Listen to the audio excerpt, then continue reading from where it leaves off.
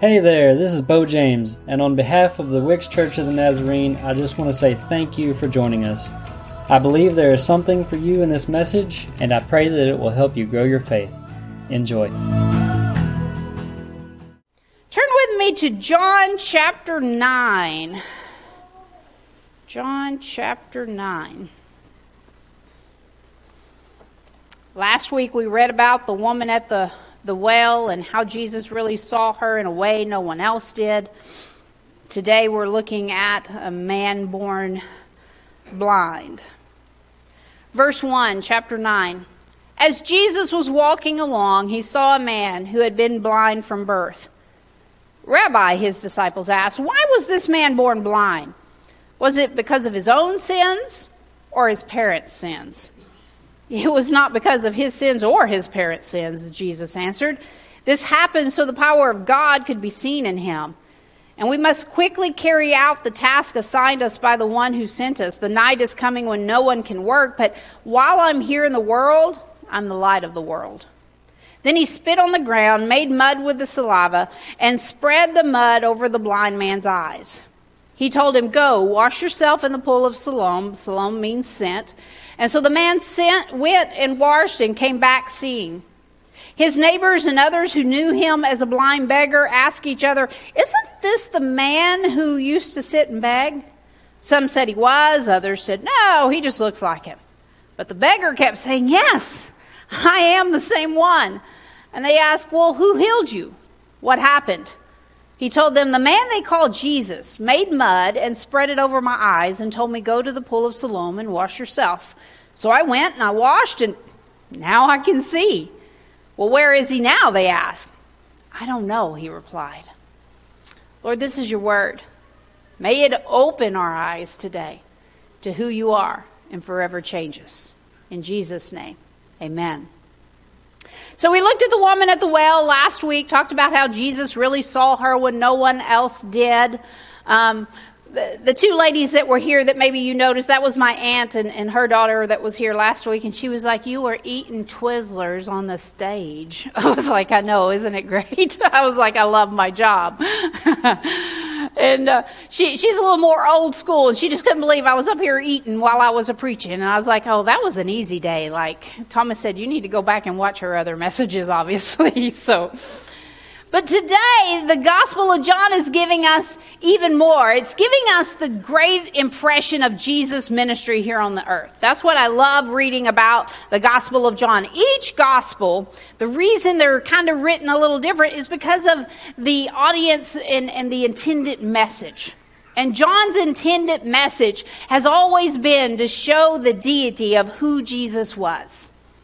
And so the Gospel of John is giving us this impression of Jesus' ministry and how he saw people that society tries really hard not to see sometimes. How he sees people that maybe society tries really hard to just get out of sight sometimes. And in this text, our main character is a man who's been blind since the day he was born. And so he's a beggar, which is an indication this is how he survives. This is the only way of making money that he has to support himself. Why? Because honestly, it gives us a view of how the community kind of treated the disabled at the time. And it was not always good, right? So some of the things I want to talk about today, first of all, is theology. So that really, when you read, I could have read the whole chapter 9 is really the whole story. You need to see this in its fullness. So please, that's your homework today. Go home over spring break. That's your casual reading, okay? Read this whole. But last week, Jason was like, how many scriptures do you want up there? He was a little amazed at how many we did last week. The whole thing, though, is talking about the theology that Jesus was trying to correct in the church people. Because you see, for the Jewish community, they believed that this man's disability was caused by sin. Okay, and this was a common thing. This was not something of the day that was outstretched. This was a common thing. They thought either the parents had sinned, therefore this disability happened, or the man had sinned, and this which doesn't make a lot of sense when he was born this way, right? Like, what did he do in mama's womb? Kick the ribs too many times? Like, mamas have thought that's a sin before, right? When that foot or that knee or that elbow gets all up in there. But this was sort of the common thought. And it wasn't that far-fetched. Probably what the reference would have been was in Exodus 20. So when you look at the 10 Commandments, and when God says, don't have any other idols, and he said, you must not bow down to them or worship them, talking about the idols, for I, the Lord your God, I'm a jealous God. And he said, I lay the sins of the parents upon their children. The entire family is affected, even children in the third and fourth generations of those who reject me. So they would have took these passages and thought, okay, obviously somebody sinned in the bloodline of this person. That's why he's blind. They would have considered him unclean. And based on this theology then, the disciples asked the question. They're just walking down the street. They see this man. Hey, he's blind. Who sinned? Whose fault is it? And I love Jesus. He said, neither. It wasn't the man. It wasn't the parents. He said, but it was for the power of God to be seen through it. Now, I immediately think of Paul in 2 Corinthians. And Paul in 2 Corinthians, remember, he said 3 different times, I begged the Lord to take it away, talking about this thorn in his flesh. And he says, each time he said, my grace is all you need. My power works best in weakness. So now I'm glad to boast about my weakness so that the power of Christ can work through me. That's why I take pleasure in my weaknesses and in the insults, hardships, persecutions, troubles that I suffer for Christ. For when I'm weak, then I'm strong. You see, I think the power of God was also being seen in this man. He had survived all these years when society had written him off, when they thought there was no hope for him. He kept surviving. And I believe that the power of God was seen in that, as well as the healing that we will see. Now listen, when I read in Exodus, when I'm looking at that verse that they probably were looking at, what I see is not a God who somehow punishes and causes these bad things to happen, but he's just saying the truth. When we step away from God, it causes ripple effects to our kids and our grandkids and our great-grandkids. You know that. We can look at our own lineage of our ancestors and we can say, you know, well, this is how grandma was, and we can see it go through the generations. If grandma was that faithful Christian, maybe your family had a great lineage of everybody going to church. Maybe, like mine, you didn't have such a great lineage, and somewhere somebody had to make a choice to do it different, right? And so what I see is that ripple effect that sin can cause in our lives. When one person in the family is hurting, it affects everybody. Is that true, church? Do you understand where I'm going with that? Not that God caused it, right? But because somebody makes a choice. And what I love is Jesus says, hey, nobody did anything wrong here. In other words, we live in a broken world. You see, he was trying to explain, we live in a broken world. And we kind of look at this as how the Pharisees and the disciples are looking at it and think, well, that's kind of ridiculous. Like, we understand more today. We know that there's just brokenness in our body. There's medical conditions. There's reasons for some of this stuff sometimes, that it just is a broken body in a broken world. But are we maybe still guilty of this bad theology today? I'm just wondering, are we still judging people's disabilities and infirmities? Now, I'm not talking, like, I understand we have a better grasp of disabilities and how to love people and make room. But yet, sometimes when we look at people's troubled lives, are we not just as guilty as saying, well, you know what they were raised in, right? That's the same attitude. It's the same attitude as the Pharisees were having. We're still judging God, right? What? That sounded kind of scary sounding. But we judge God because when something happens, when an illness comes, we think, what did I do, Lord, that you're punishing me? That's the same thought the Pharisees had. They thought that anything that was not normal, not perfect, would have been a punishment. And the Pharisees even went as far as to blame the man himself. And again, how can a baby not even born yet? Now, we all have original sin. Hear me on this. We're born. That's why one of them first words is what, mamas? No. Don't y'all love that stage? No, no, no. I promise, JC, no will be the first thing that she will over and over. And that cute little face, it'll save her. But I'm just saying, the cuter they are, the more I worry for you, because I'm thinking that's going to get her out of a lot of trouble, right? But we have that tendency. So much of this passage, though, is about Jesus trying to correct some bad theology. The Pharisees were so set on the law, they forgot the love. They forgot to see people. And the disability, it wasn't from sin, it was just from a broken world. And Jesus, he did this when? On a Sabbath, by the way. That's really the kicker here for Jesus. He did this on the Sabbath, which immediately sent the Pharisees in an uproar. Because how dare you do that on the Sabbath? Any good Jew knows. Because when you look at the wording of him making the mud, it actually is a word that is about making and doing. It was a labor type word. So on the Sabbath, you couldn't do that, right? Now we see there was a practice here. Verse 6. Then he spit on the ground and made mud with his spit and spread the mud all over the blind man's eyes. Now, this was actually more common than you would think. This is the grossest Bible study sermon prep I've ever spent on researching anything. Because it was actually a common practice to think that spit had medicinal purposes. Very common, like found in all kinds of literature, all kinds of nations and peoples. Now, I'm just guessing this morning. We can test it. But I'm just guessing if I offered for you to come forward and me anoint you this morning with my spit, who wants to be the first one?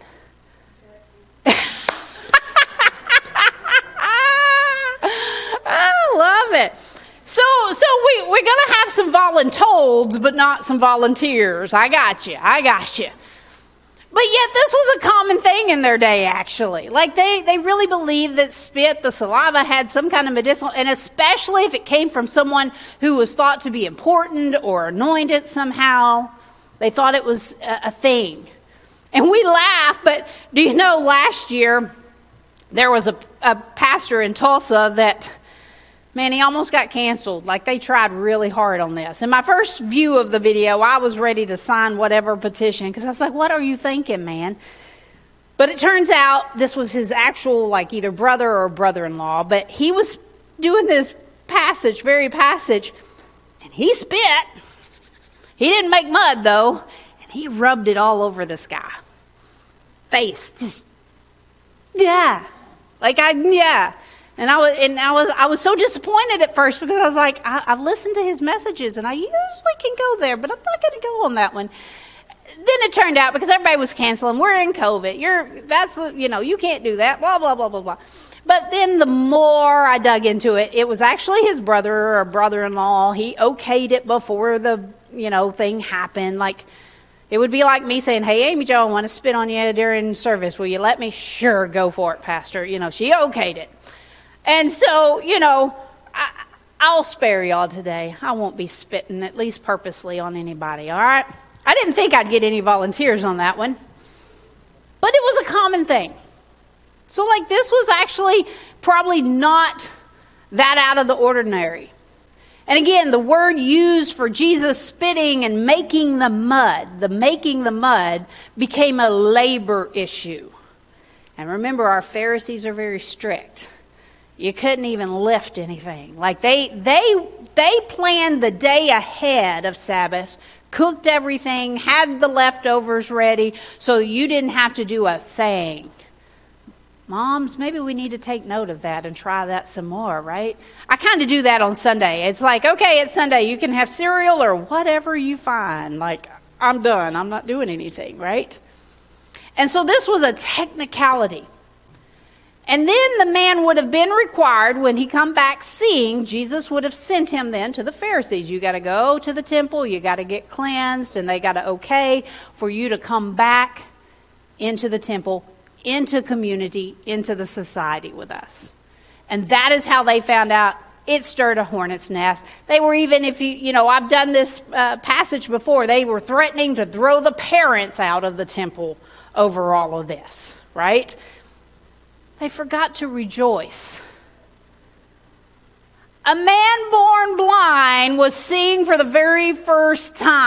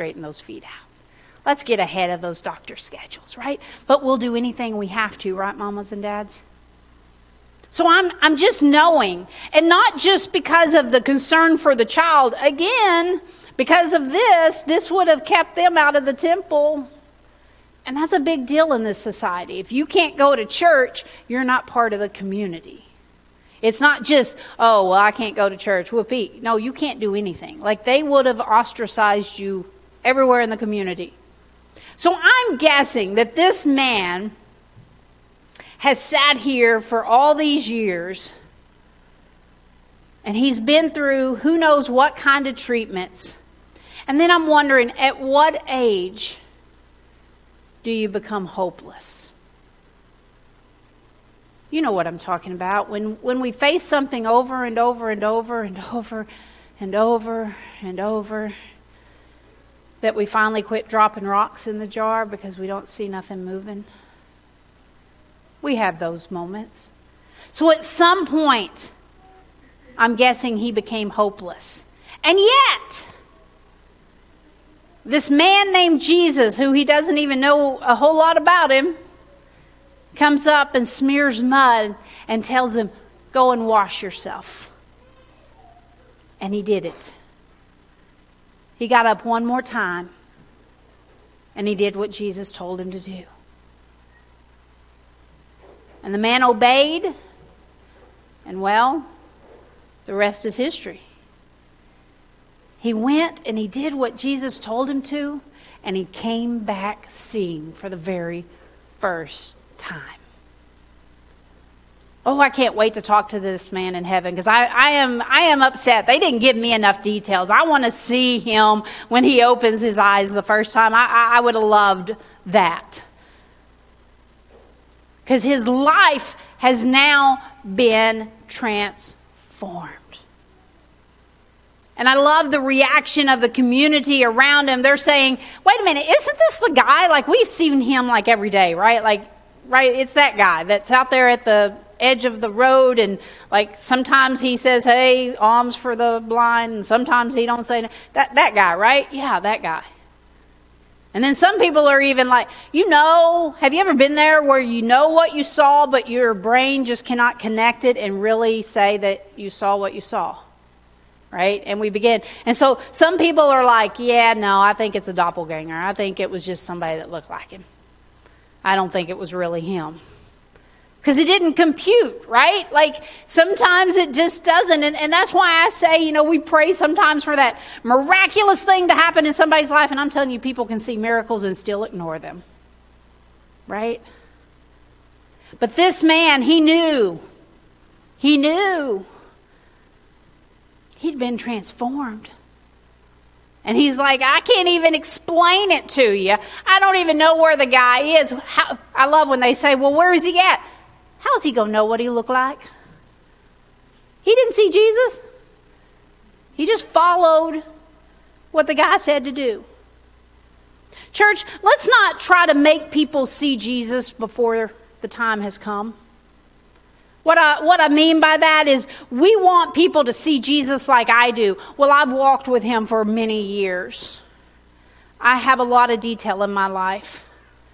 Let's just pray they hear his voice and obey what he asks of them. My prayer oftentimes for people who I feel like have never come to salvation, God, let them hear your voice. Let them hear your voice. And I don't know, maybe the guy, maybe he just thought, whatever, I got to go wash this mud off anyway. I don't know what he was thinking. Because he obviously didn't understand who Jesus was. But he did it. Obedience. When God tells us to do something, it don't always make sense, does it? But obedience, I think, is where the miracle was that day. And I love that when you read later, the guy, who was this guy? I don't know. His name's Jesus. That's all I know. And then they began to grill him. The Pharisees, they just began to grill him because they want to catch Jesus in something. And the guy's like, look, I don't know anything except I was blind and now I see. And that's all he cared about. I was blind and now I see. Transformation is what Jesus is in the business of. And when we're transformed by Jesus, people begin to talk about it. Some will be amazed and some, they really won't believe their eyes. They'll still be skeptical. You want to know what was the most amazing part to me of this whole thing as I was reading through? Because this is how I study when I first hit a scripture. I will just read through it and I will begin to say what's jumping out at me. So when you're reading your scripture, this is how I want you to read. Just read it. Don't get lost in the names. Don't get lost in what you don't know. Just read it. And first of all, just see what jumps out at you. Because that's going to be the Holy Spirit bringing to your eyes. That's why, how many of you love when you read something that you've read so many times before and all of a sudden you see that something you've never seen before, right? I love when the Spirit does that for me. And I go, why have I never seen this in 20 years? Because it wasn't time for whatever God is working. And so as I was reading, I kept coming back to verse 1. As Jesus was walking along, he saw a man who had been blind from birth. This man, he wasn't looking for Jesus. This man, he wasn't looking for healing. Do you get that? He was just sitting there, doing his thing, trying to survive another day. And Jesus saw him. Some of us are praying for our loved ones. And we're like, man, if I could just get him to church where he could hear the message. He don't have to be here today. Because my Jesus, he sees them right where they're at. Man, I wish that if they just asked the right questions. This man didn't ask a single question. And Jesus saw him where he was at. That is my favorite thing out of this whole verse. I'm happy he got healed and all of that. But the hope I have that Jesus sees us right where we're at. And it confirms my own testimony sitting in a bedroom alone trying to read some Bible stuff that my aunt gave me that I didn't have anybody to ask questions to. And Jesus saw me right where I was at. And the Spirit began to ask the right questions, and I heard him call my name. And I said, yes. Obedience. Obedience. I think he had given up hope of a different life. And he had just, in his usual place of survival for the day, Jesus saw him. And God used his story to expose the compassion of Jesus to everybody else around him. Church, what would happen if you said yes this morning? What would happen if that thing that God has been speaking to you that makes no sense really, you just said yes? And maybe that's coming and praying with somebody at the altar. Maybe that's coming and just dropping a rock in that, Lord, I don't know what it really does to move a rock from one bowl to a jar, because that's sort of a ridiculous thing we do each week. What does a Sharpie do, Lord? I don't know.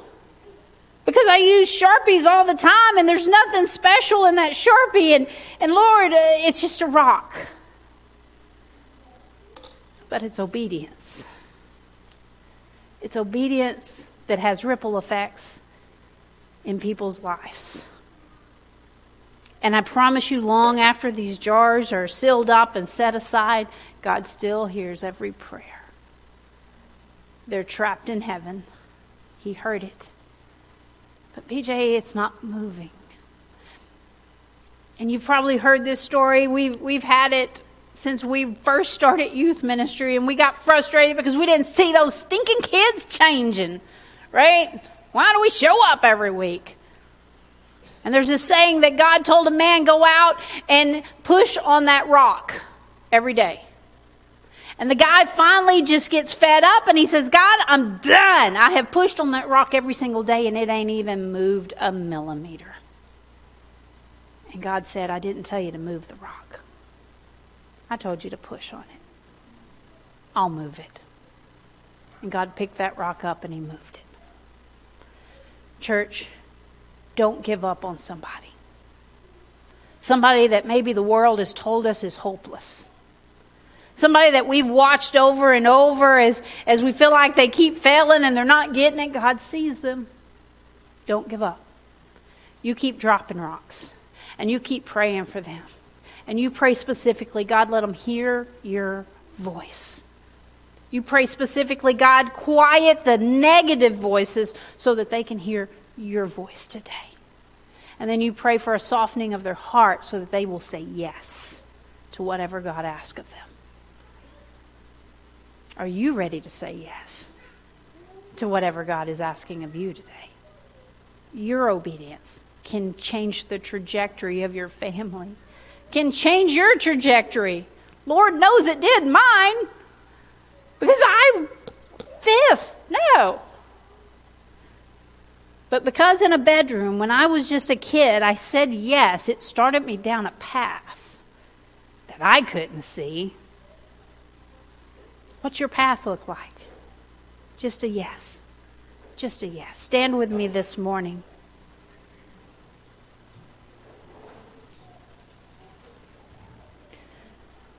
I was reading from a book this morning, and this one sentence so jumped out at me. This is part of a guy's testimony that he was writing and talking about when he had just so messed up. He lost his family, he lost his career, he lost everything. But he said this: God sees us most clearly when we feel most invisible. God sees us most clearly. You see, those Pharisees, they had it figured out. And when you go on to read chapter 9, you're going to see the gist of the message that Jesus was trying to get through. This man who was physically blind, he wasn't blind. It's you Pharisees who think you know. You think you have it figured out. You think you know what God thinks about other people. You're as blind as it comes. Because they didn't know the heart of the God they claim to serve.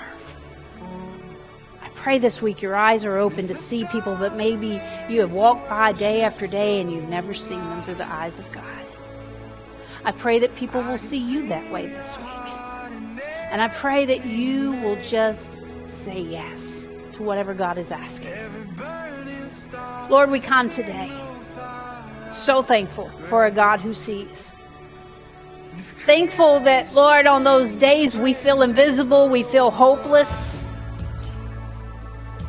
We've dropped so many rocks. May we drop one more today. God, may your Spirit just settle in our hearts today to never give up. Because we never know when that day comes that things will shift and be transformed.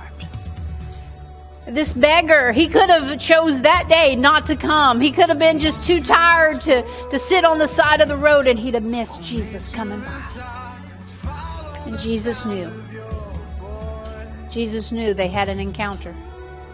Lord, I pray for the hearts in here. Maybe somebody needs to say yes for the very first time. Yes, I have sinned, and yes, I need a Savior. Then would you move this morning to that yes? God, maybe someone in here, they know you as Savior, but it's time to move and let you be Lord of their life. Because at salvation, I got all of you, Lord. But sometimes you're waiting for me to give you all of me. Maybe somebody needs to move with a yes with that this morning. And God, I know that there are some hard, heavy hearts in here today. That I've seen the rocks with the names each week. And we're tired. But God, we're still asking you to move. We want to see transformation. We want to see redemption. We want to see salvation. And we want to see whole families changed because of who you are. And you're a loving God. Oh, you're a just God. And if we continue to turn our backs on you, we have that penalty to pay. But God, you're a loving God that says, I don't want that. And I've made a way for every person. And Jesus said, no one gets to the Father except through me. So if you don't have Jesus this morning, church, it's your only way to get to the Father.